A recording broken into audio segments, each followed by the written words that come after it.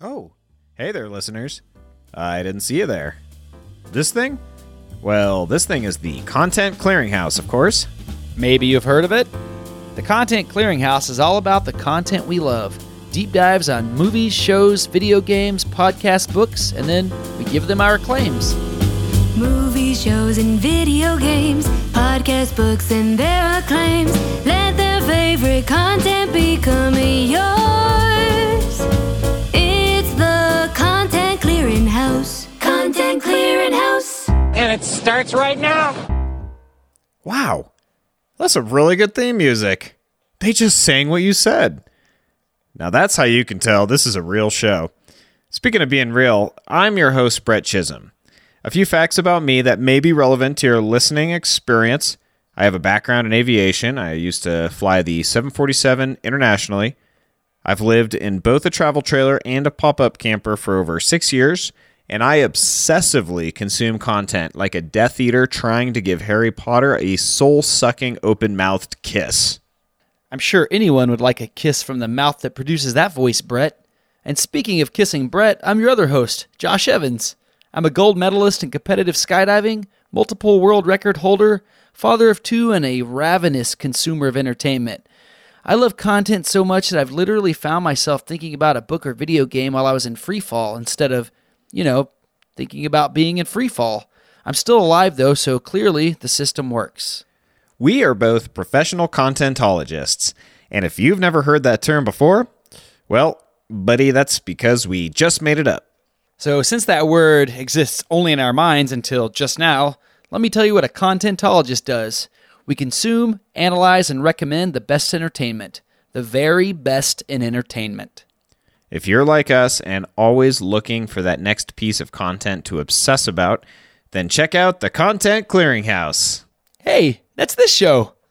Indeed it is, Josh. Here's a short preview. All right, roll the tape. Ooo Content. I mean, Star Wars nerds like me, we were waiting with bated breath. I mean, maybe some excitement, maybe some concern. We wanted to see what Disney was what they were going to do with one of the most culturally important pieces of storytelling ever. Okay, maybe not ever in the world, but at least my childhood. We're talking about more significant than the Bible. Exactly. And I did enjoy the 3 new Star Wars installments. I thought Rogue One was super badass. Best Star Wars movie, by the way. Oh man, fantastic. But by far, in my opinion, the greatest thing that Disney has that's come out of Disney, The Mandalorian. Yes. So good. Love it. So good. So I'm going to try to keep this recommendation spoiler free. So it might be a little bit brief, but basically I also don't want to spoil it. So you have no reason not to sign up for Disney Plus immediately after listening to this episode of Content Clearinghouse. You got to binge watch this amazing show. Or torrent it. We don't work for Disney Plus. We are not recommending anything illegal, but do whatever you can to get your Mandalorian fix. So there is one unavoidable spoiler, so I'm just going to get it out of the way right off the top. Baby Yoda. I'm sure everyone's been on the internet this year, Yes, Brett. exactly. I figure it's pretty safe because I was actively going out of my way when The Mandalorian came out to avoid any spoilers on the internet. And I don't even know how it happened, but they still managed to get a little Baby Yoda GIF in my life. Is it GIF or GIF? I can never remember. I say GIF. GIF? I don't know. Okay. I'm not big on internet lingo, but I will say that Baby Yoda is so much better than that Yoda with hair from the original trilogy. That's got to be, even with Jar Jar Binks, that Yoda with hair is like one of the biggest atrocities to ever come out of the original trilogy, or the prequel trilogy. Okay, the prequel. Yeah, sorry, not the original. Sorry, everyone. Don't write to us. The Star Wars nerds are angry. Yeah, no, this Baby Yoda, it just doesn't get any better than this.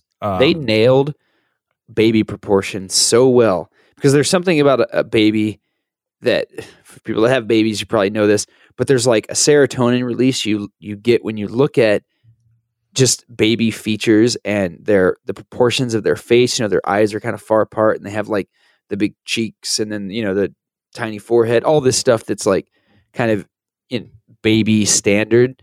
And that stuff is just like, it's just so stimulating to a parent, because you're like, oh, it's a baby. And they nailed all of that with the Baby Yoda design. It's just like, it looks like a baby. It's perfect. Even though it's 50 years old, it is perfect baby representation. I mean, that's, I think the quality, one of the qualities or the magic of this show, I think it's with those little details like what you're talking about with Baby Yoda. And I think it's my guess that they used some models and some puppets, and it's not CG. I mean, they really... I can tell you exactly what it is. Okay. Yeah, go for it. It's mostly a puppet.